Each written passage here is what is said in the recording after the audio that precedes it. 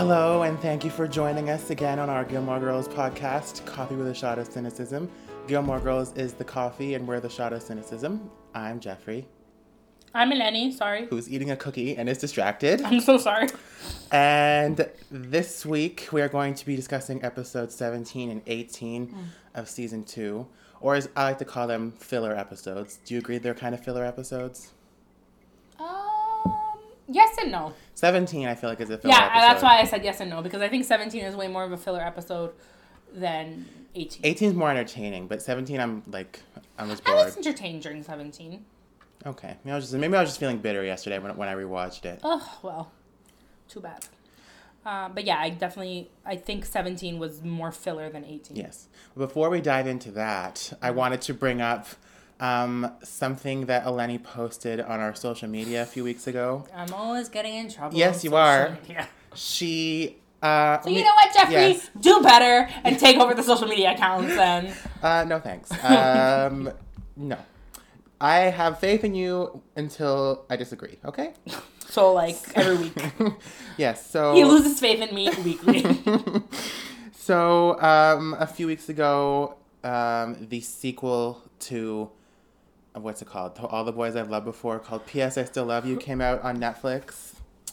And Eleni compared... I didn't compare. Yes, it was compared. It was not comparing. Eleni compared Peter Kavinsky, the male lead in that series, to Jess from Gilmore Girls, and I didn't compare. How is okay? I'm gonna find the tweet, please. I didn't compare. What I was doing was I was trying. Okay, here's the thing. When I post stuff on Twitter, I try to be relevant. Okay, so I saw trending. P.S. I Still Love You was trending, so I was like, we need to get in on this bandwagon. And also, kind of my motivation for doing it was also the fact that, like, I wanted to see where our fan base, like, falls in age. Yeah. Because I can kind of feel like the people who love Peter Kavinsky are more like Dean. Teenagers now. Okay. I was gonna Or say what? more like Dean. Dean what? Like they like Dean? No. Okay. That's insulting, actually. I'm sorry. Yeah, what the fuck? No, because I was trying to see, like, where the diehard Gilmore Girls fans were versus, like, oh, it's the next best thing. You know what I mean? So I don't think it's incorrect to say that the fans of P.S. I Still Love You and Gilmore Girls kind of intersect. Like, I feel like it's kind of... so. I feel like fans of Gilmore Girls would be interested in that series. In To All the Boys I've Loved Before. Yeah. Should we give them a brief rundown on what that series is if they're unfamiliar? Are you living under a rock? Like, what the fuck? Okay, well, maybe they're not up on YA literature / Netflix movies. Okay, go ahead. Okay, well... Looking at me like that. So it's these are movies that are based on a trilogy of books by Jenny Han, who... So it's like, the first book was called To All the Boys I've Loved Before, and then... In which Lara Jean sends 5 letters. Well, she doesn't send them. She writes 5 letters to 5 of her crushes, and then her sister sends them out. Yeah. And Which you learn later. You don't know who sends them out until later. That was dumb. Yeah. But whatever. I thought it was cute at the time, but now I'm like... No, it's not dumb. Rephrase. It's not dumb. It's that in the movie, like... Why is this the longest pause ever? In the movie, she says, like, she's complaining to her dad about where are my letters, whatever, and, like, the camera pans to her sister right away. You're like, obviously she didn't. Yeah. In the book, it was a little less obvious. So, yeah, that's why I said it was, yeah. But I also love the actress and the character of her sister. She's Canadian. In the movie. She's hilarious. Especially in P.S. I Still Love You, where she's, like, trying to get her dad and the neighbor together. Yeah, and she's like... glitter on the fucking card. And she's like, that's a metaphor, Lara Jean. I'm like... No, hilarious. she's really cute. Yes. Listen, they're cutesy movies, like... They're really, like, yeah. It appeals to, like, people who love good old-fashioned rom-coms, I think so, yeah. But they're just, like, more teen-centric. Yeah. That being said, but, like, I feel like... I would love on Peter Kavinsky. Yeah, they're teen-centric to a fault, I find. Because I feel like the character of Lara Jean appeals to, like, grown women. Yeah, also, for sure. I think so. Grown men. Yeah. Too. But, I mean, it's also... Yeah, well... It's also this... It's representation, too, because it's, like, Oh, yeah, it's like the first... Well, Jenny Han that wrote them is Asian and of Asian descent, shall we say. Yeah. And so are the characters. But I think it's also the fact that Lara Jean doubts herself a lot. Yeah, she's very relatable. Like she's very... Yeah, that's what I mean. She's very relatable in the sense that, like, her internal monologue, I think we've all felt that way. And that's what resonates with people regardless of age, probably. That's why I think it's very popular. Yeah. Okay, put aside the fact that they're very good-looking guys that are playing the roles. Yeah. But, I mean, like, I love it more for Lara Jean than anything else. You know, of course, it's cute when you watch them at the Ferris wheel and whatever. But, like, I love it more for her because she's quirky, she's funny, she's relatable. I'm pretty sure I told you, right, like the last time we recorded was right before this movie came out. And I'm pretty sure I said to you, I'm like, oh, I'm so over Peter Kavinsky. And then you sent me a text. And I'm so over, what's his name, Noah Centineo. Yeah. And then How are you thinking about now? And then no sooner did I watch the movie and I'm like, okay, he's very charming. I want to climb him. I'm very, very into this. The actor himself is a bit annoying and... Yeah, I find his Instagram a little weird.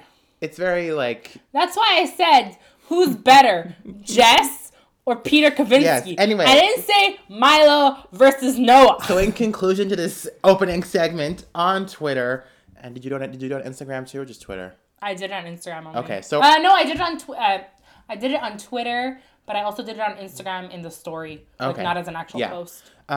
So she wrote, to celebrate the release of P.S. I Still Love You, we're asking you who you want. Jess Mariano? Who you want? Basically, who you want to climb. Who you want? Jess Mariano or Peter Kavinsky? I'm sorry. I don't care how charming or dreamy Peter Kavinsky is. Jess wins every time. Okay, here's my logic when I was going through this, okay? Please tell. I said, who do you want? Like, who do you want as a boyfriend? Jess, every time. Hold on. I think on Instagram I wrote, who do you want as a boyfriend? Okay, well, you weren't clear on Twitter. On Twitter, I was not clear. Because, Jess fucks up as a boyfriend a lot. I don't care. I love him. That sounded so... I love him! Mother! We must be together! Exactly. Okay, fine. You win. I don't care. What was the final I win. Results? Everyone won because Peter Kavinsky lost miserably. Relax. 27% voted for Peter Kavinsky and 73% voted for Jess. And I think on Instagram it was like an 80-20 situation. Mm-hmm. Yeah. So. But you know what? I'm not too happy with Instagram too. Should we talk about another quiz or a because poll that, fuck all of you. A poll that backfired. You can unfollow us immediately. I'm so mad. Please tell the story of the ill-fated Instagram poll. Oh my god. So, last week was International Love Your Pet Day. Mm-hmm. So I posted a picture of Paulanka, the dog. With Lorelai. And Bosley, the dog. My dog. My beautiful, precious dog. And I said, who do you love more? Now listen, everybody.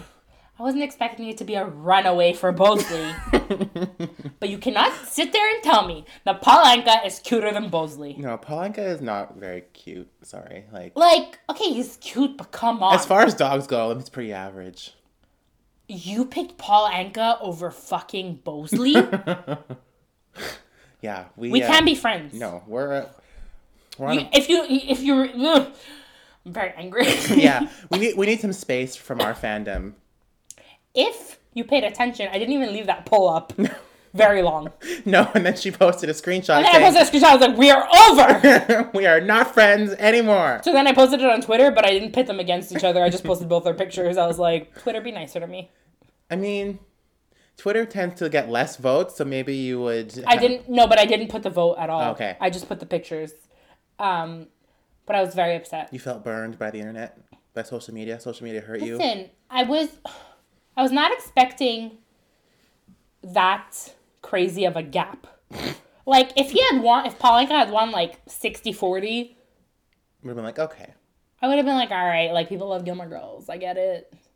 But you cannot tell me that Paulanka, what was the final? Who's scared of fucking stairs, is cuter than Bosley. And everything. He's scared of everything. Yeah. Yeah, he has to eat in the dark. Fuck you. What was the final vote? 80-something. 80-20? So 80 for Paulanka and 20 No, I think it was even worse. I'm going to pull out my phone, but I was shocked. Anyway. I was outraged. I'd say we're going to take a break from the Instagram polls, but probably not because Probably not. It's very fun. But we also like, have our bracket that's continuing. So. Yeah, of course. And I'm less like triggered by those responses. Yeah, because it's like less personal. I think you opened yourself up to some personal Oh my god. disappointment there. My dog is like my child. Fine. Yeah, it was like 83 something. 83 to 17. Anyway. Well, fuck all y'all. Yes. Thank you for listening, but also thank you. No, don't thank you. What are you thanking them for? Thanks for listening, but also do better with Eleni's dog, please, because she was. We're gonna revisit this fucking poll in a couple of weeks. She was very. The responses better change. Because if you think she's upset now, she was very upset the day of. So. Oh my god. Anyway, let's move on because getting a little upset here, so we'll move on. Let's. Shall we dive into episode 17? Yes, episode 17 is called Dead Uncles and Vegetables.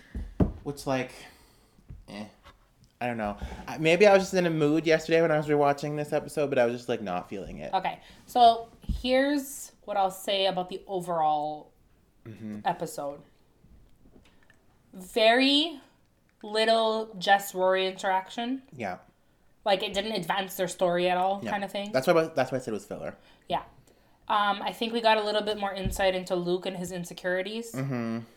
And lots of Luke and Lorelai foreshadow. Yeah. Again. But also, like, even if you don't want them to be together, which, fuck you, like, it's a nice friendship moment between them. Mm-hmm. That she's there for him. And also, it was nice to see the reverse, like, her being there for him versus him always being there for her all the time. Yeah. So I like that aspect of it. The whole fucking Suki Emily thing, go die. Yeah, so Emily is really annoying in this episode. Should we start with Emily? Yeah. Okay, so Emily comes to me in... Like, Suki is a bit annoying all the time, I find, but this episode is... Yeah, but it's a different kind of annoying. It's, like, not endearing. It's endearing most of the time, but this time it's like... Oh, yeah, no, but I'm saying Suki's general annoyingness is, like, why we love her kind of thing. This is not. This was just full on, like, no. I don't even know how to describe it. Let's start with that, because... I think Emily brainwashes her a little bit. Right? But also, I kind of... okay, so I feel like Emily really influences her, but I also feel like Suki kind of wishes she could have a bigger wedding. Yeah, a little bit of both. Yeah. Like, maybe not the dancing mushroom people, midgets, what is it?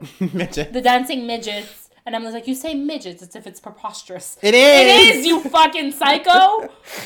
But Emily's just a pain in the ass this episode. Like the really cold is. open where she's like leaving 1,000 messages and she's like, your message is annoying. You should change it. Have you ever heard it? Ugh, like. Yeah, she called 4 times to basically say, I hate your answering machine. So you know how you avoid listening to the answering machine? Stop fucking calling. Yes, exactly. And then, also, she's very annoying when she's at the inn. And then, yeah, in the first... And Lorelai just wants to fucking talk, and she's like, Lorelai! Like, what do you need your ears to fucking taste the soup? And it's like, she even says, like, we don't usually do this for a lousy DAR party. Oh, not lousy? Not lousy. No. Like, but, like, for that amount of tasting, we do that. They do that for a wedding, like, not for just a party or a gathering. 8 soups. 8 soups, 3 sips per soup, and the longest size in between. It's just soup. And it's a fucking soup. Pick a soup. Like, and I don't doubt that Emily's DAR fans are just as, prissy and uptight as she is. But at the same time, I feel like Emily leads the pack. And, like, so if Emily cares, everyone else cares. Well, I'm pretty sure she's the president of her group, no? Yeah, or something. Or a bunch of groups. Maybe not the DAR group, but, like, a bunch of other groups. Anyways, Emily... The Symphony Luncheon. Or... Oh, God. And the Horticultural Society. And, no, it's too much. And this episode is way overboard. Yes, Emily, we don't love you in this episode. But I will say that I think Emily getting to help plan Suki's wedding is because she never got to help plan her daughter's wedding, even when her daughter was getting married.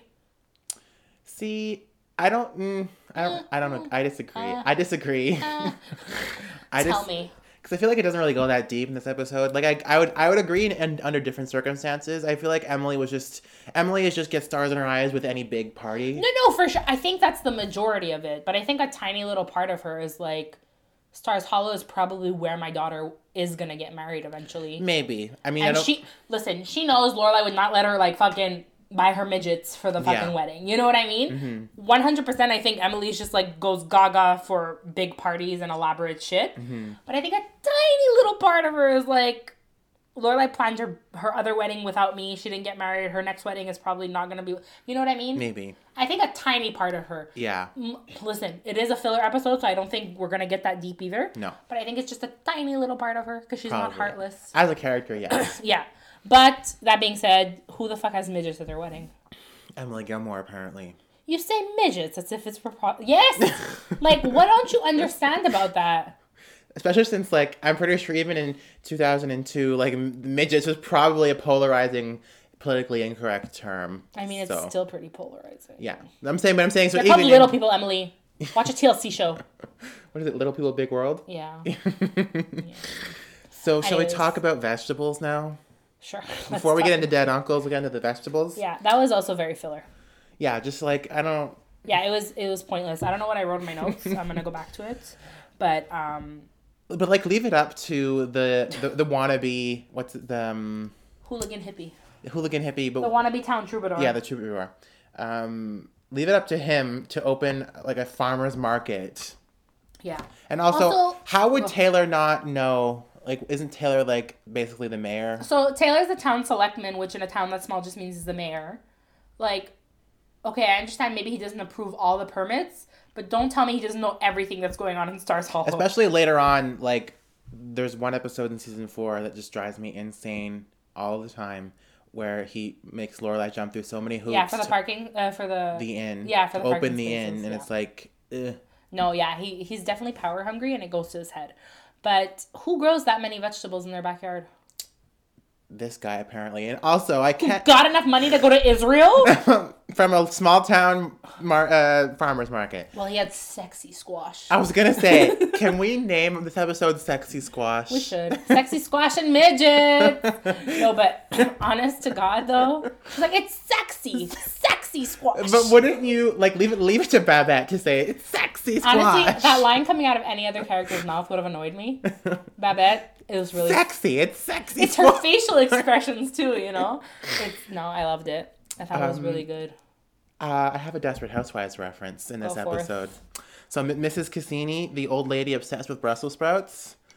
Yeah. So she had a recurring role on the earlier seasons of Desperate Housewives. Oh, did she? Yeah, so she played Ida Greenberg, who was just this old lady neighbor on... Is she Jewish? She's on this old lady, like the old lady neighbor. The old lady on the block, yeah. The busybody of the block. Not even. She was very, like stubborn, closed-minded old lady. But she was, like, in the end, her character ended up dying in the tornado episode, where, like, a tornado hit their street. So she ended up... What state were they in? It was a fictional state. So it took place in the town of Fairview, fictional town in the fictional Eagle State. What? It was, and all their license plates on the show say Eagle State. It was it was all fictional. No, but hold on. Was Eagle State not just, like, the catchphrase of the, like, you know how we have Je me souviens? Yeah, I know, but it was, like, Eagle State, and, like, in all of the books, like, I have like a handbook of Desperate Housewives, and it says, like, Fairview, Eagle State, and like all of... So we don't know what state they're in. No, it was like the creator said he wanted to be a fictional town in a fictional state that could be any place in America. It's like I feel like he kind of based it off of like Middle America probably to like. Okay, that's weird. Anyway, all that to say, the actress who plays Mrs. Cassini, she played Ida Greenberg, who in the end ended up sacrificing her life for children. So it was sad, but. Mrs. Cassini.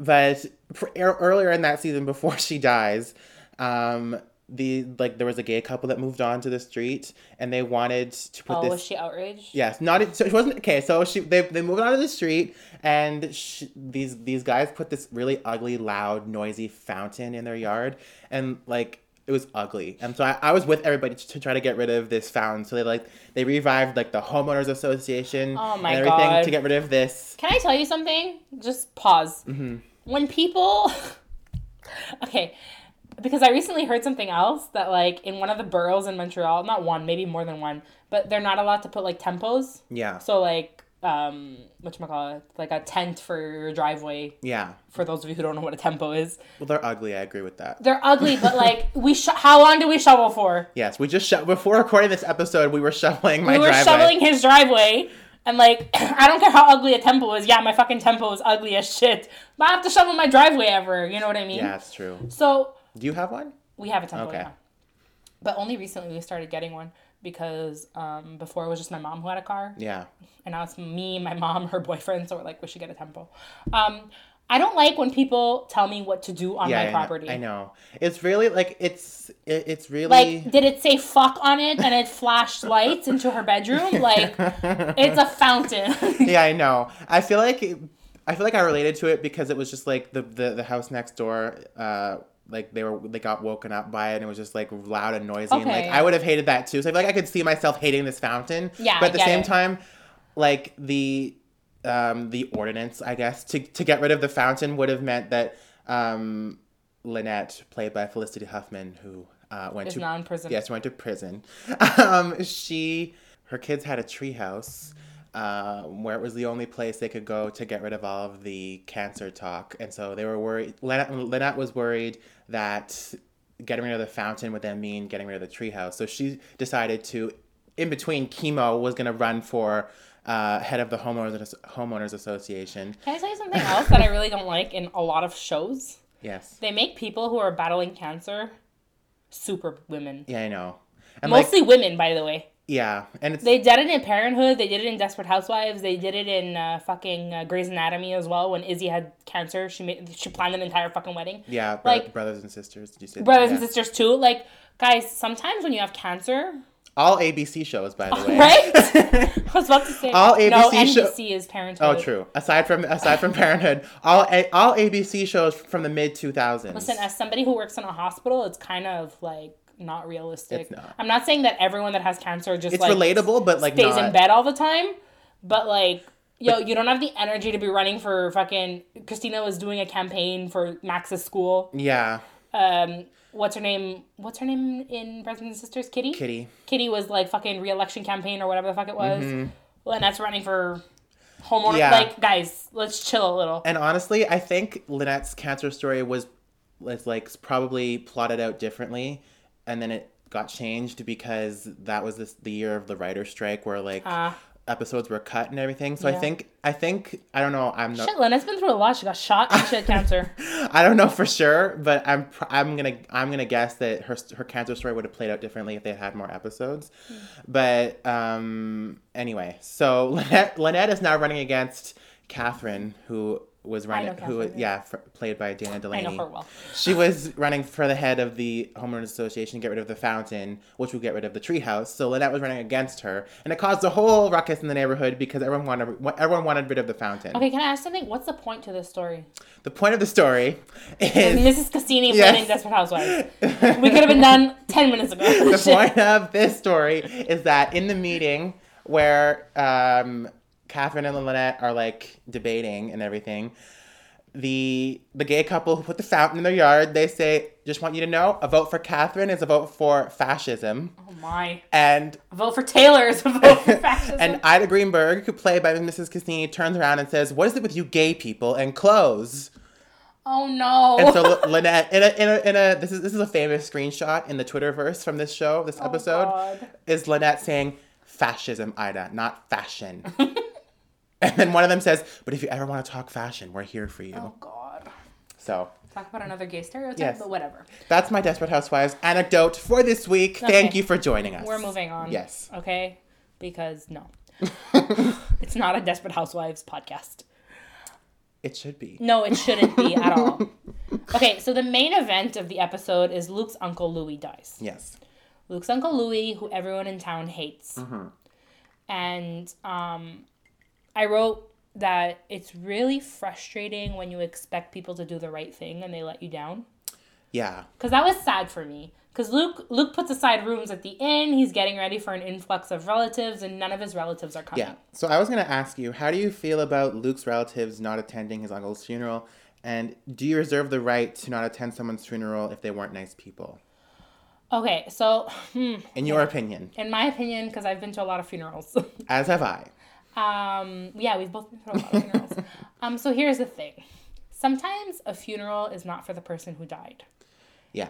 It's for the people that they leave behind. Mm-hmm. So, you know, there are people that came to my dad and my grandfather's funeral not because they knew my dad or my grandfather, but they knew my mom, they knew me, they knew my brother, whatever it is. Now, if the person wasn't particularly nice to you, it becomes a little different. Mm-hmm.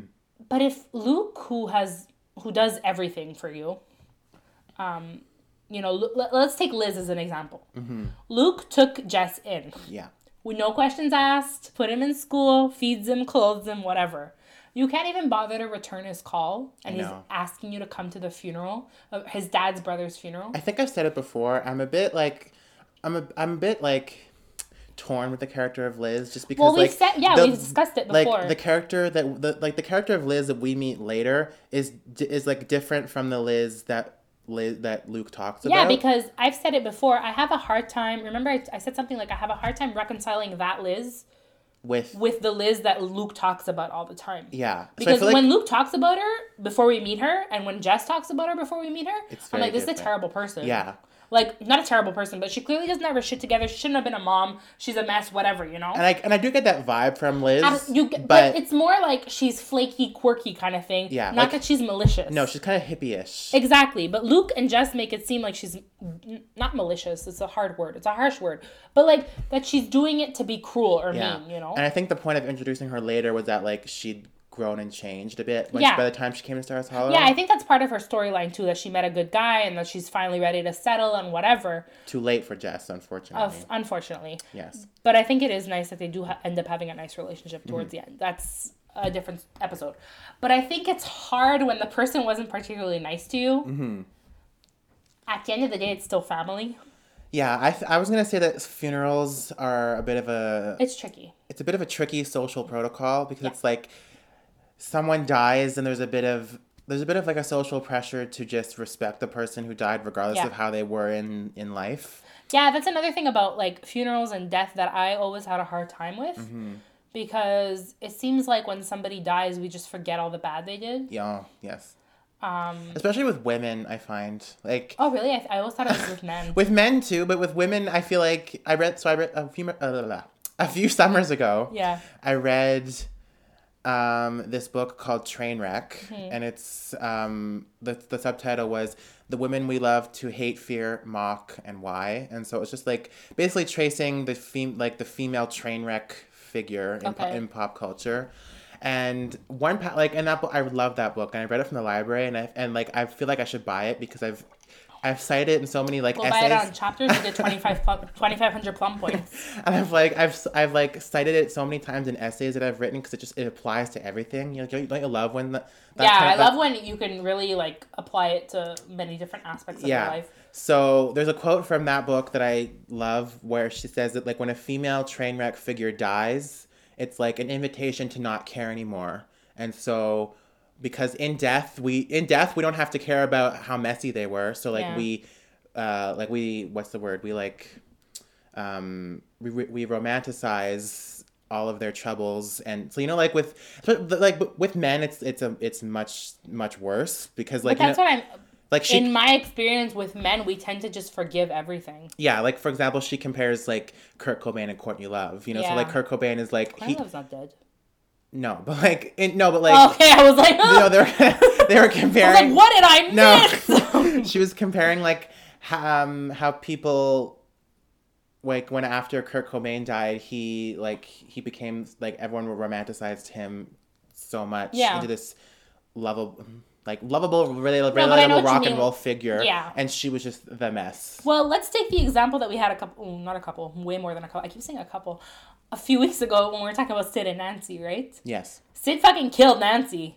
He stabbed her. And I was like, oh, Sid. Yeah. And we make movies about them. And you know what I mean? It's just, it's in death in general. Mm-hmm. I don't know. I'm coming at it from also a cultural point of view. Like...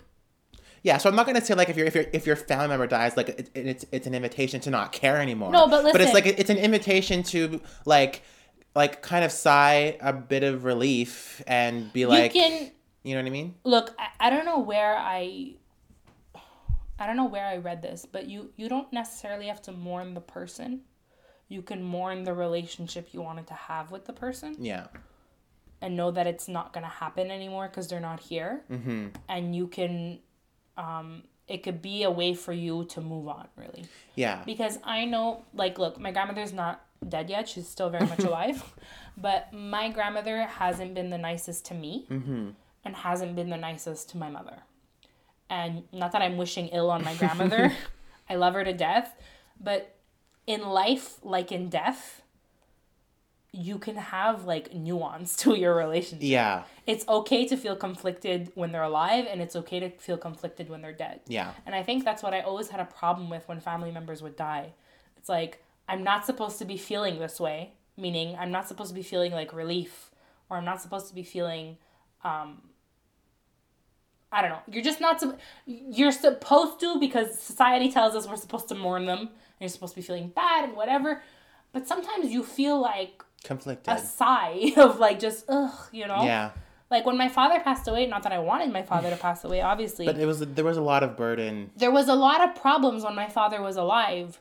And, of course, I was devastated when my father died. But I also breathed a sigh of relief that now I didn't have to go through things that I was going through, and my mom didn't have to be there to pick up the pieces, and his parents didn't have to be there to pick up the pieces anymore, you know? Yeah. So as much as I still mourn my father, mm-hmm. it's been 14 years this month, and it's still very difficult for me, mm-hmm.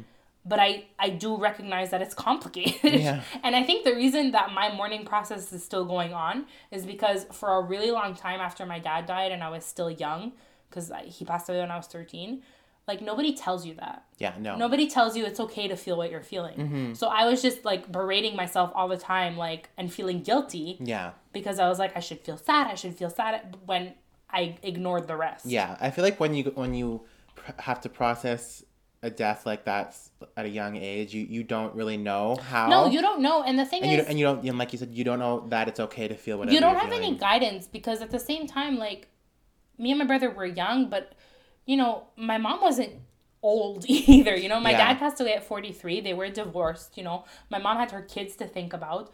You know, talking to my uncle, my uncle wasn't even 40 yet. He just lost his brother. He had young kids.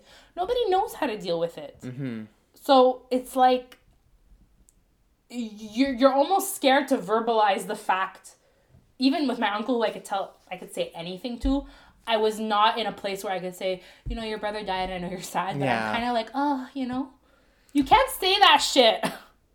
And I feel like people, even if you're not a young kid, like, people don't really know how to react to death. No. I mean, some people do, and some people are great in those situations, and, like, some people, like, there's no in between. I find either you're great or you're not, and you don't know how to deal with it. You don't know what to say, and you say the wrong thing. And I feel like 90% of my family says the wrong thing. Well, so 95 for me. So no, I get it. It's not fun.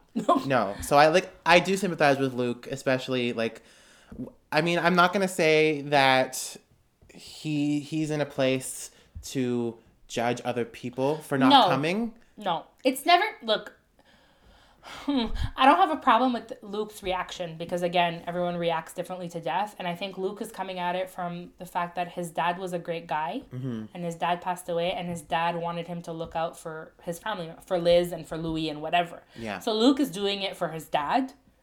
So it feels shitty when you're asking your family members to come to a funeral. It feels like, I think Luke feels like he's letting his dad down. Yeah. So that's why I wasn't upset with Luke's reaction. But at the same time, it's like, if people don't want to come, you can't force them. Exactly. That's you know what I mean. Yeah. So can we talk about how Lorelai and Rory would have all this time to spend in an entire day working in a diner? Like, is it not a weekday? Like, why isn't Rory at school? I think it was, like, after school. Like, okay, so they come in, like, after, when she... Like, she'd come in straight from the bus and just, probably, help her mom out. And and I always got the impression that Lorelai just didn't go to the inn those days. Yeah, which I'm like, must be nice. Right?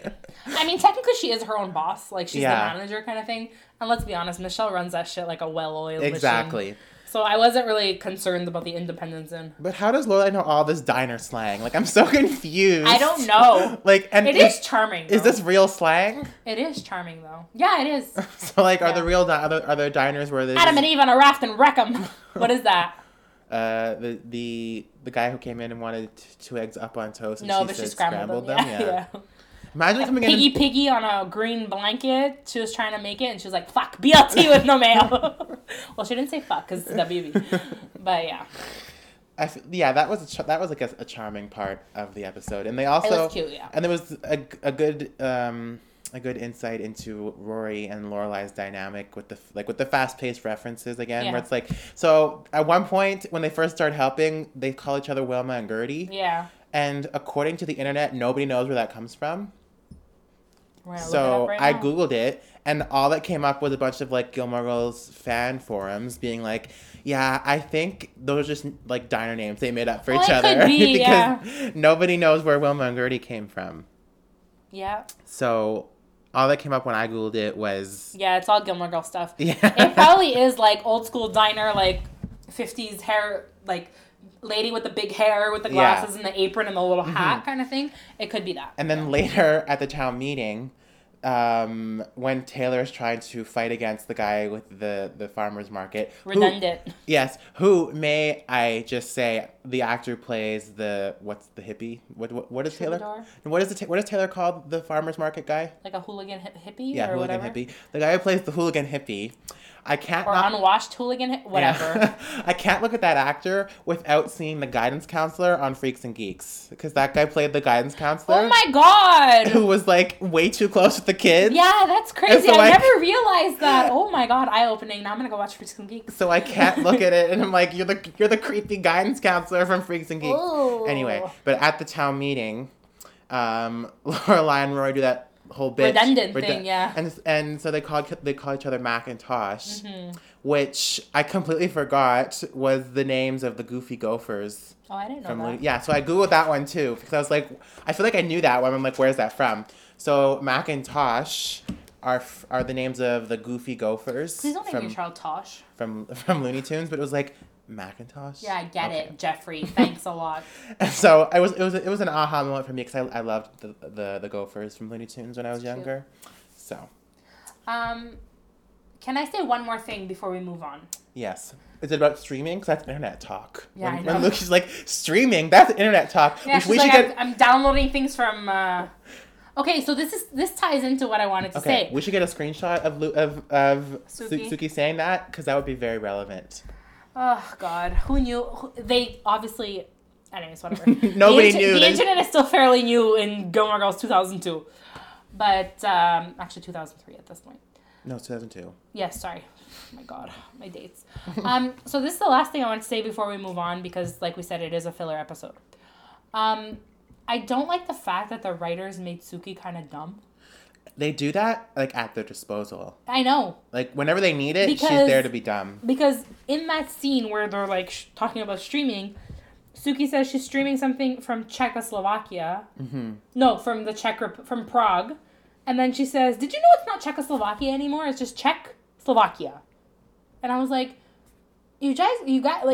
guys, like, small town dumb Suki who doesn't know that the Czech Republic and Slovakia are two different countries. Like, yeah. It's just, I feel like they do it at weird moments to get a laugh. They do. And especially in this episode where it's like, Suki's so easily impressionable and brainwashed and like... Yeah. And I also it's overkill. It is. Because I also have to say that, like, okay, well, Suki aside, why is it in these next two in this episode and the next one, why is it that nobody can talk to their partner and always go to Lorelai? It's weird. Because Jackson also goes to Lorelai. We covered how Jackson and Suki have terrible communication skills. Terrible communication issues. But I feel like Jackson's... You say. You go. No, but Jackson's justification for going to Lorelai is that he doesn't want to upset Suki. Because he wants her to have everything she wants. I think Jackson went to Lorelai because it was Lorelai's mother who was, like, getting in Suki's head. Yeah, but if you can't talk to your fiance and saying, like, it's too much for me and, like, we can't afford this shit, it's not up to her best friend to tell her. 100%. Like, you have to say to your fiance, like, snap out of it. And I feel like that's also an extension of them making Suki dumb. Yeah. It's like, oh, like... Like, I need my best friend to tell me that this is too much, kind of, like, it was a lot. Yeah, it was. I was like, why can none of these characters talk to their partners? Yeah, so why do you guys always need an intermediary? I'm sorry, I keep cutting you off. This episode is annoying for that. Yeah. That whole storyline with Emily and Suki was just pissed me I mean, off. it made for some funny moments, like the midget thing, Yeah. but other than that, like, And I also like how Miss Patty kind of brings everyone together in the end yes. for a kind of wake. Yeah. And it was nice. And everyone's saying stories about Louis. Yeah, because it was like, I feel like funerals just kind of put too much pressure around how we're supposed to react. So it was like when Luke invited everyone to a funeral, it was like, oh, well, I don't want to go and be respectful, but for him. But when Miss Patty was like, we're gonna have just a casual get together to reminisce and celebrate his life, people were more inclined to come. They did it for Luke, you know what I mean? Like, yeah. And Jess opened the door. We can't forget he helped. God, anyways, shall we move on? Yes. Let's move on to episode 18. Back in the saddle again. Back in the saddle. Tell me. So, you're right. This one I have some more feelings in comparison to episode 17. So this one is a bit of a filler episode, but less so than 17 because it's more like there's more character work. You know why I say it's not a filler episode to me? I think because it lays the groundwork for Rory and Dean's relationship's demise. Yeah. Even though it comes way later, I think it's the first time Rory really realizes that she doesn't want to look at him. And she doesn't want to look at him. She doesn't want to talk to him. She doesn't want to be with him. You're right. Yeah, it's not a filler. It's not a filler episode in terms of Rory. I understand what you're saying in terms of plot wise. It doesn't really advance the plot very much. And it doesn't really advance it for Rory and Dean either because it's like so much longer later. No, but I think I think more and more people, Dean included, are starting to see that this is not working. And yet, I know. Don't get mad at me. I know. I am mad at you. No, okay, can I say something? Why does Brad keep transferring fucking schools? Brad's playing fucking musical chairs with fucking prep schools. Brad's back, everybody. My God. Who is this rabbi who encouraged you to come back here? Give me his address. So is Brad's sphere Chilton or Paris? I just want to know. It's Paris. It's Paris. 100%. Okay, it's Paris. Before we get into the whole Chilton school project. Fucking Brad. Yes, I have. So in Can I just say something? Every time I see Brad, even though I know it keeps happening, I'm always surprised. I know. All the fucking and it hasn't even been that long. Oh my God, Brad! It hasn't even been that long. Never. It's been 3 episodes. I'm like, oh my God, Brad! Did you know about Brad? I'm always like fucking surprised that Brad exists. That's the whole point of him, I think. And you know what I love is that Paris never misses a beat with him. Yeah, I know. She's just like... She just picks up right where... Like, we see it again in season 3 where, you know, they're competing for the speech. For the bicentennial or whatever it is. And, like, you just, like... She never misses a beat. She's like, no. I'm going to make Brad's life a living fucking hell. And Brad's just stuck in there. Poor Brad. And I was like, oh, Brad, I love you for comedic relief. Yes, but poor Brad, but we also love what Brad brings out in Paris. I do love it. So, I have one particular thought that came up the last time that I was rewatching this episode a while ago. Given Lorelai and Jess's relationship and how we discussed how they're very similar, and that's probably why they clash. Yeah. So, remember in I don't know if it's the cold open or if it's one of the opening scenes where Lorelai and Rory go into Luke's and they see there's a new special on the board, and it's like, she says, oh, his French toast's been up there since I was born, and it's just like a big change all of a sudden because the special is different. Yeah. And then Lorelai tortures him by saying, yeah, can I have jack cheese instead of Swiss cheese? And it's she just does not want the special, basically. Exactly. So Rory remarks that on the board it's Jess's handwriting. Mm-hmm.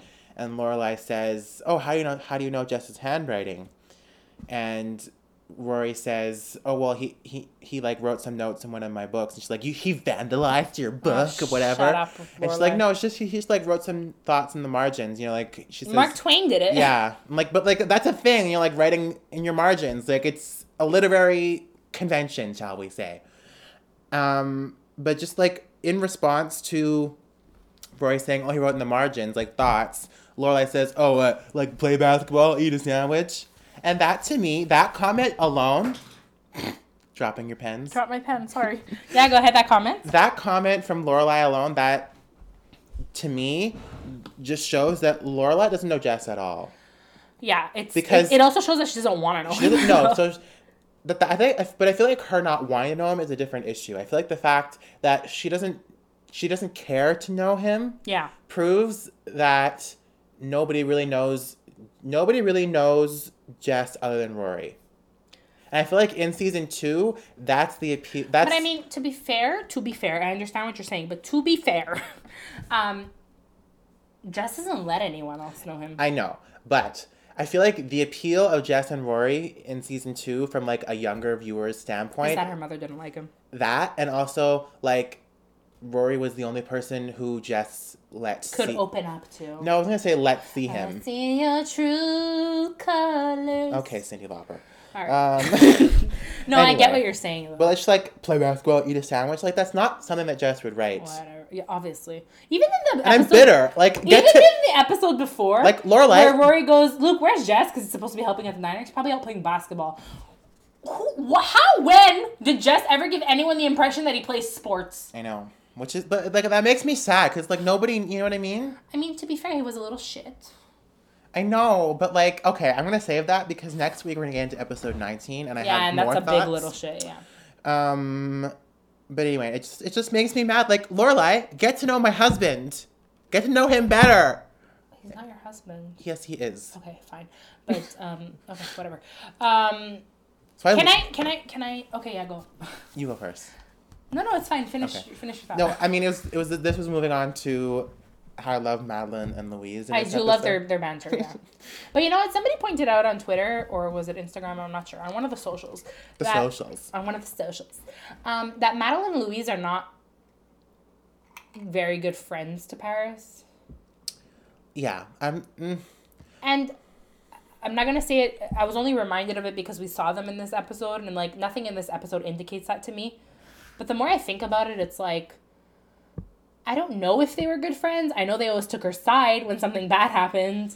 But they also really mock her and make fun of her. I don't think they were ever friends. I think I'm going to say they were friends in season 1. And then I think when the writers started writing Rory and Paris as more friends, then that like invalidated Paris being friends with Madeline and Louise. I feel like when Rory and Paris's friendship like took off, that's when Madeline and Louise took a back seat. I feel like it's one of those friendships where like, because they've implied before that they've all known each other since kindergarten kind of thing. Mm-hmm. It was one of those friendships that they were young and they like were friends. And they just grew up together. And they just grew up together, kept going to the same schools, and they're like, we're friends. In the same class, like not really. Yeah. That being said, their banter is great. And their ideas for products, fucking terrible. I wonder what Madeline and Louise are doing now. They should have been in the revival. I think I love when we meet them again in season 4. I do love that, yeah. But I mean, I would love to know what the fuck they're doing now. I think they probably married well. Damn straight. They would have to have married well. I love the fact that Louise is like, oh, my dad can't. He's in court. Oh, he's a lawyer? Defendant. She's like, oh, I won't ask. She's like, I don't even know what he's up for. And then I think in season 3 she implies that like he did go to prison and that they're gonna have like a visit in one of the trailers for Thanksgiving. Oh boy. Yeah. So and working moms are so 90s. Oh my god, so 90s. I wanted to bring something up because we spoke about Brad. Yes. And who is this rabbi that encouraged you to come back here? Yeah, number 1. Number 2, he says his psychiatrist encouraged his parents to let him face his fears. Yeah. So then that was the first instance. And then the second instance where there's a mention of a mental health professional was when Lorelai says to Emily, maybe Richard needs to speak to somebody like a psychiatrist. Yeah. So number 1, I wanted to say kudos to Brad for speaking so openly about a psychiatrist in 2002. Yeah. I mean, I know now it's like a joke of like millennials and Gen Z. I was gonna say Gen X, but I was like, no. Of like, we're like, yeah, my therapist, like therapy's expensive and na. Like, I feel like back then it was not talked about as openly. No. I also don't like how, like, people kind of make therapy trendy, where it's like, oh, we're all depressed, like. I mean, I think that has its roots in the fact that we're like, we all really are depressed. Yeah, I know, but I just hate when they make light of it. Like, we're all depressed, like, depressed on Twitter, huh? Like, no. Listen, there's a difference between, like, somebody talking as a joke, like, we talk about it as a joke too. I'm like, we watch Gilmore Girls, therapy's expensive, you know what I mean? There's a difference between that and people who are, like, really good, like, just saying, like, my therapist this and my therapist that, you know? Like, I think you can kind of tell. I understand where you're coming from, too. But, that to say, in 2002, it wasn't really accepted to talk about like therapy. And I actually didn't even make a note about Emily's comment at the end, just because it was like right at the end, and I'm like, I'm gonna let this one slide. Yeah, But even though there's a lot to unpack there, yeah, too. because Emily says we don't talk to people. We don't need a stranger knowing our business. Oh, how times have changed in a year and a life, by the way. And I feel like that's the irony in it. And Yeah. but Emily's response to Lorelai saying he should like talk to someone, it's like, but that's for like dilute. What did she even say? I don't remember. Like I blocked it out because I was like, I don't know. I'm not talking about this. For some reason, I wanted to. In my head, I was thinking that's for the Democrats, like, because she's conservative. Yeah. But I mean, But her response was very like her conservative. response was very bougie. like, yeah, we don't talk to people. We don't need a stranger knowing our problems. He's fine. He's not ill. Like, it's just it doesn't mean you're sick because you talk to someone. That's the stigma in a nutshell. But that's exactly what it was. So I think kudos to the writers for opening up about it. Yes. Even if it was a minor character like Brad. In 2002. In 2002. So that's what I want to say about that. Let's talk about the product. And Richard getting involved. So Richard gets involved in the school product. So the school project, I should say. Initially, he said no because he was too busy with his car. And let me tell you something. Emily is really good at guilting people. Yes. You're going to turn your back on her. You love that little girl. How could you disappoint her? And you're like, yo, Emily, relax. And don't you love how Richard like turns on his radio to drown out Emily, and it's like classical music? I was going to say, he needs better fucking soundtrack for fixing a car. She's like, it's a fucking Mendelssohn wire. she's like, I'm very disappointed in you, Richard. Great, bye. Over the classical music. Yeah, that's fucking weird. But it's so fitting of his character. Yes. So the school project is you have to develop a product, come up with a business plan, develop a prototype for teens, and it's an inter-school business fair. Yeah. So Paris is... Should we talk about Madeline Louise's idea first? Yeah. What is it? The tracker. Madeline wants a robot for your locker that does your homework, that organizes shit, that acts like an alarm or whatever. Yeah, and they're like, okay, well, we'd have to build a robot. Do you know how to build a robot? Brad looks like he knows. You look like you know how to build a robot. I have tried, yes. But you've tried, haven't you? Yes, I have. And Louise's idea was the lip gloss tracker. Which, like, okay. A tracker, fine. Put lip gloss in front of it, you lost me.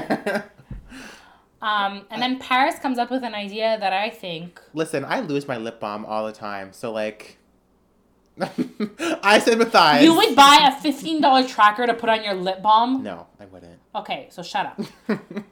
Paris comes up with an idea that I think is fucking stupid. It's not stupid. It's boring. It's that... Yo, no teen wants a fucking first aid kit. You mean a private school? Maybe. But, like, Maybe. it is boring in the sense, like, it's a business fair and you're, like, trying to win a prize and you know people are going to be coming. It's just, It's boring. Yeah, it's boring. It's lame. Also, I don't like the fact that, like, you didn't even mention sanitary products for girls. True. In your first aid kit. True. So, stigma there. You took away the stigma with the psychiatrist, but then you kept the stigma with girls having periods. True. I have a cough, I'm sorry. I forgot what I was going to say now. But with the job fair, I find that you can obviously tell that Richard is getting way too into it because he's missing... Well, he yells at Hamlin. Hamlin and what's her name? Biddy? Biddy's not there, Yeah, Biddy's Jeffrey. not there. Did we ever meet Biddy? I don't Never. think, no. We just hear about her because she's under her husband's desk. Yeah, so he gets way too into it, but at the same time, like I'm so glad that in 2 episodes from now he goes back to work, and like he says in the end of this episode, like I'm going back to work. He's clearly because, like, happier. And like if you're not ready to retire, then don't retire. No. Like retirement did not agree with him. He's working on a freaking car and he has no idea what he's doing, and driving Emily insane. Yeah, clearly. So, shall we talk about? What should we talk about first? Should we save Dean till the end, or should we talk... I think so, because we're going to end on a bad note. Okay, so we'll talk about Michelle's mother. Let's talk about Michelle's mom first. Okay. I like that subject better. So, should I tell you what I have written down in my notes about this? Obviously. So, in my opinion, if there was any doubt to Michelle being gay at this point, I feel like this episode also makes it pretty obvious. Yeah. Just like, again, a gay stereotype, but like, gay men are pretty much very close to their mothers. So that is a bit clear to me here. And also, his mother is basically a gay icon. Like, just in her movements and her mannerisms. And, like, that's basically every queer icon, you know? Oh, my God. So, I mean, there is a bit, like, it's a close relationship to a fault, obviously, because they're not... Well, clearly it's not as close as he thinks it is. No.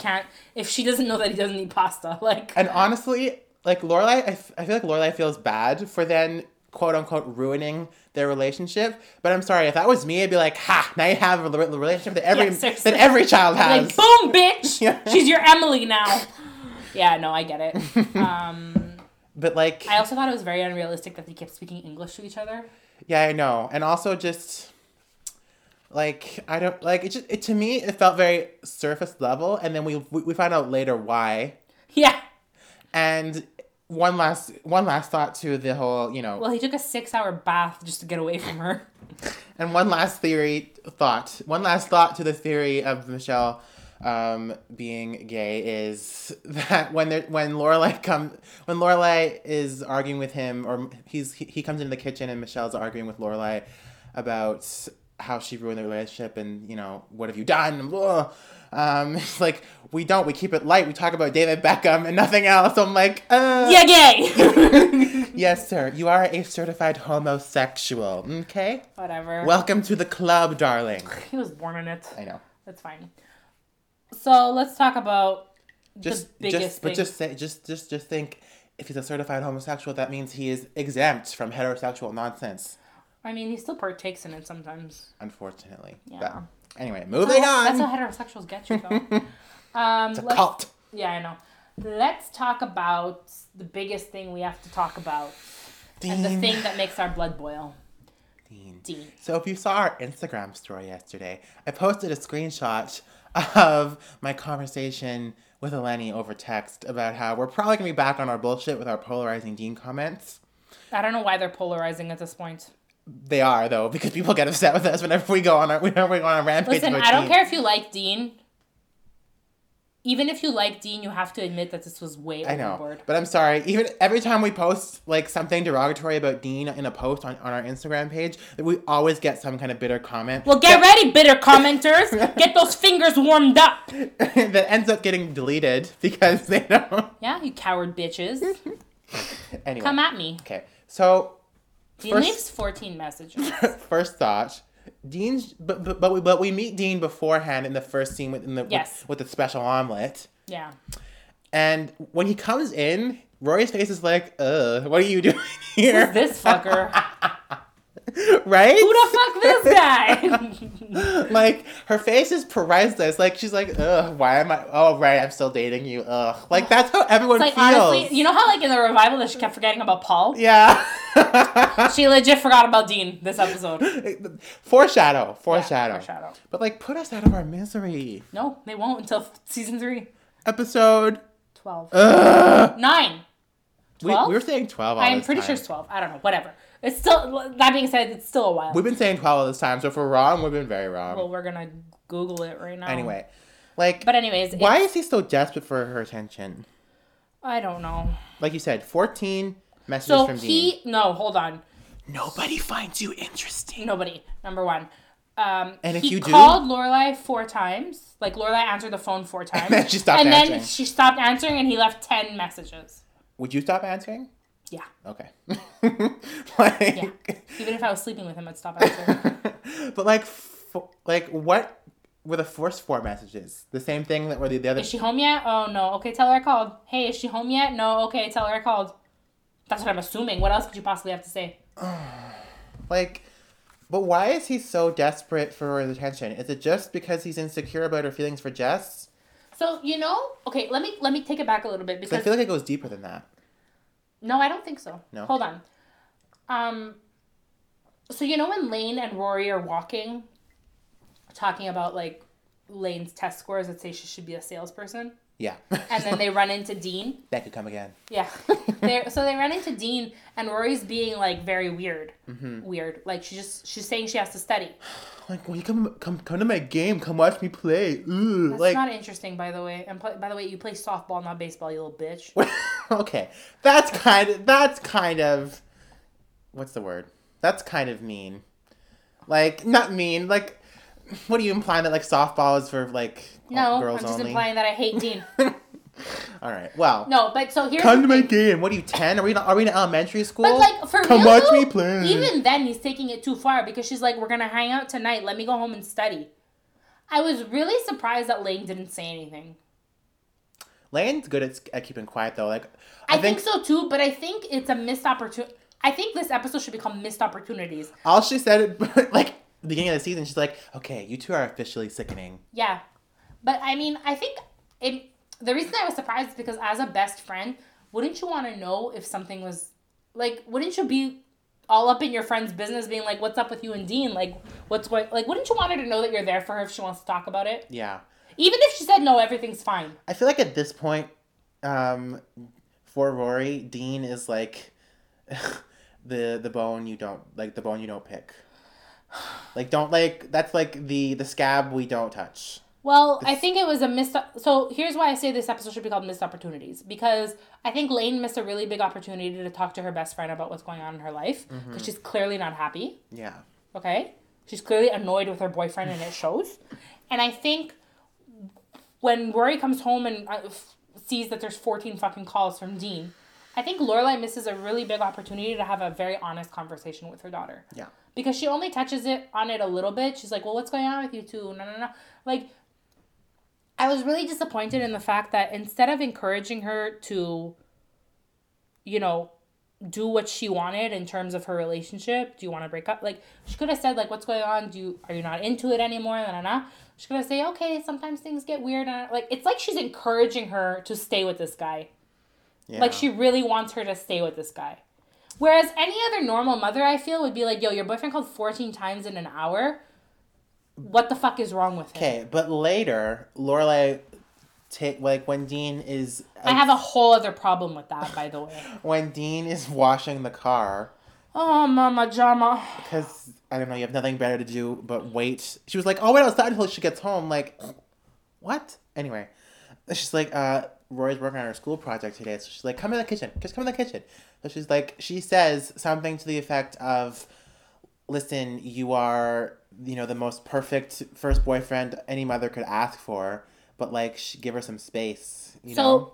Even before that conversation, the reason I say she's kind of like encouraging her to be good, instead of having an honest conversation with her, she refers back to when, you remember, Jess came over and they had their big fight. Yeah.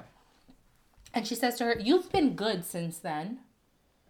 It's like, true. You need her to be good for her boyfriend? It's Yeah. just something so iffy. Not iffy. It just doesn't sit well with me that your mother's kind of encouraging this behavior. Yeah, like... I feel like if a guy called my house 14 times every 15 minutes on the dot looking for me, my mother would be like, yo, break it off with this guy because he's going to end up like watching you sleep with a knife hovering over you. No, come on. Yeah, no, I agree. And then to go behind your back again and have a conversation with Dean. Yeah. And then to lie to your daughter about it, too. It's true.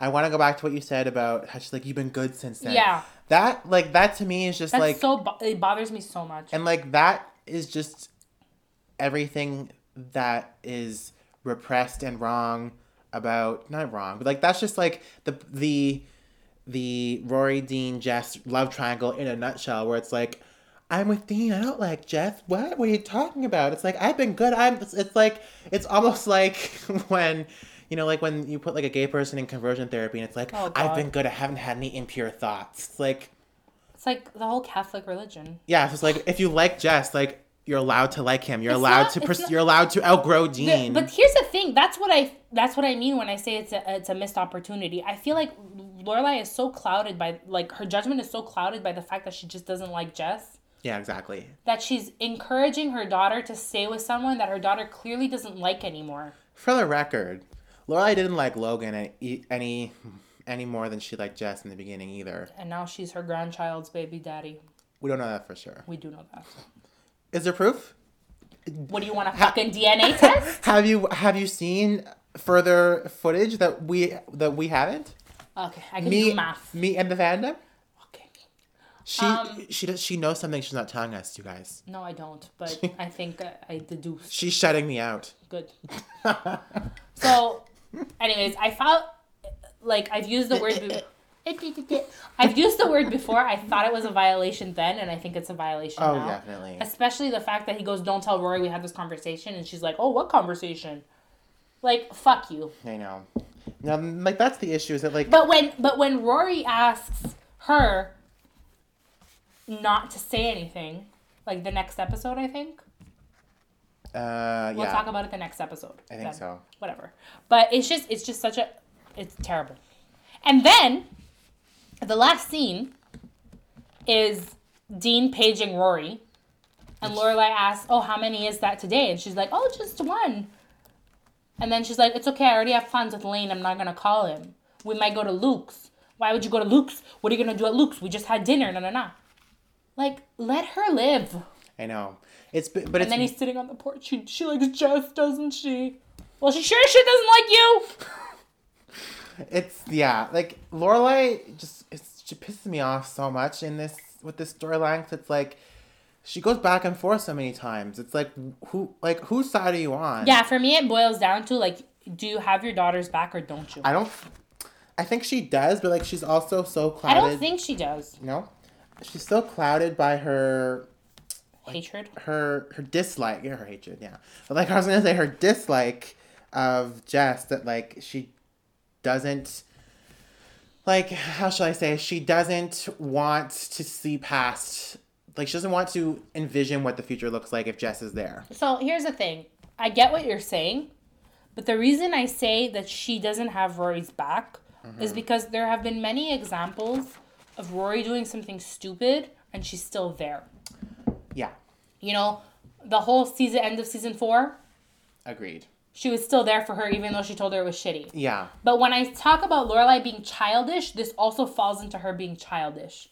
Because you don't like the guy, but he's never done anything bad. Like, really. Because you don't like the guy, you're going to encourage your daughter to stay with a jackass. True. It happens again in season 6 where Rory wants to quit school.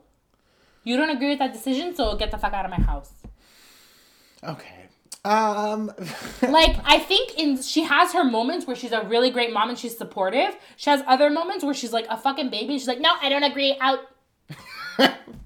Yeah, I was going to say, you're glossing over a lot of different details. Oh, obviously, but I'm just saying, it's like, it comes and goes with her. Sometimes I'm like, you know what, that's a great mom. She has her back, even though, you know, she knows she screwed up, she has her back. Yeah, so that's what I mean, like... Other times, she's just like, no, not for me. Like, I wonder... We're jumping ahead, but I wonder if when, you know,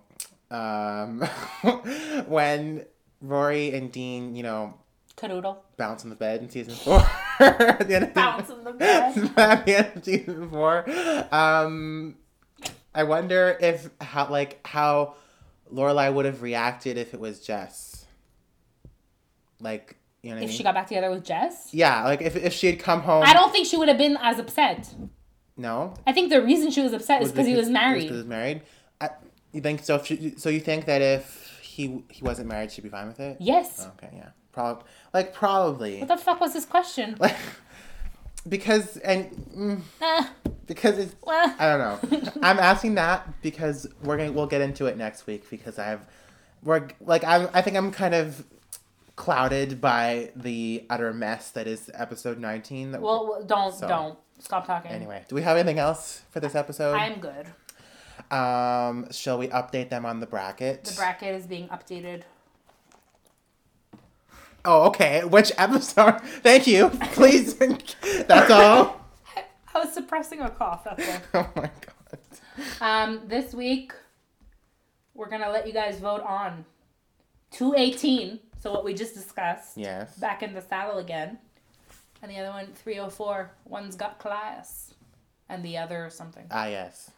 It's just a long episode title, so I didn't want to write it all in my book. I was like, no, nobody got time for this. Yeah. Okay. Like. That's a difficult one, I think. I know. That's the fucking point, Jeffrey. Yeah, you're very good at the matchup, I find. Like, thank you.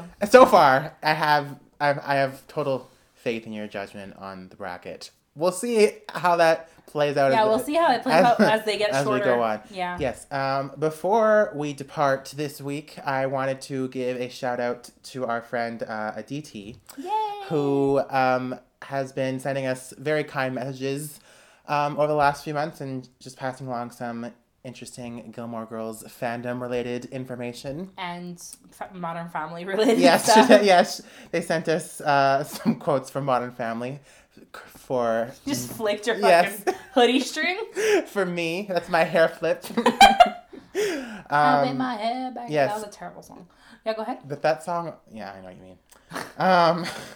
So they also said that we have very calming voices. And that our accents are adorable. Yes. So. And then I look at Jeffrey, I'm like, we have fucking accents? And also. I'm like, I know I have an accent sometimes, like I have a little Greek accent that comes out. Mm-hmm. But I guess, yeah, we haven't spent enough time with international people. Yeah, exactly. And also, thank you very much for calling our voices calming. No one has ever described our voices as calming. That. And also, we get very loud and passionate here. So the fact that you find this calming is very gratifying. Imagine how loud she is. And also, I have to give a shout out to Julieta, who messaged us in regard to our comments, I don't know if it was last week, with the Oedipus complex with Rory and Lorelai. Yes. So she told us... I sounded very Valley Girl. That yes. So she told us that the Oedipus complex isn't just specific to the father. It could be whichever parent. Whichever parent was like a bigger influence, I guess, or a bigger role model. Yeah, so she said maybe Rory looks for someone like her mother because the Oedipus complex doesn't mean someone like her father. It means more like a father figure, and that can be anyone. Mm-hmm. And we know that Lorelai is both the mother and father figure of Rory, so to speak. And she also told us that the theory is very misogynistic. Yeah. Thanks, Julieta. So we know. Yes, if there's one thing we can recognize, it's misogyny. Yes, it's a mainstay on this podcast. Yeah, no. But honestly, I really appreciated that because, you learned something new. Yes. So thank you for that, Julieta. Please, if you have any... any other comments, you want to correct us on shit? Yeah. If you want to tell us that our voices are soothing. Or if you want to, tell us we're problematic and cancel us. We know we're problematic. You can't cancel this. This is free, bitches. But anyway, please feel free to contact us. Yeah. Where can they find us? I hate when you do this to me because I always get confused. Gilmore Girls Podcast. On Instagram. And Gilmore Podcast on Twitter. Yes. And Gilmore Podcast at gmail.com if you would like to comment. Or if you want or just ask us something. If you want to email us, you can also message us on Instagram. We should do shout outs all the time. Well, I feel like we're famous. We're not, but I feel it. No, we should do shout outs more often because we do get a lot of messages. We do. It's so fun. I love when I post brackets and people like comment on the story and they're like, "Oh, this one's hard." And I'm like, "Well, you gotta pick. Come on." Yes, we love the engagement. So I really do. I find it really fun. Yeah. So thank you so much for participating with us. Thank you very much, yes. and we'll see you next week. Yes, we'll see you next week. Bye.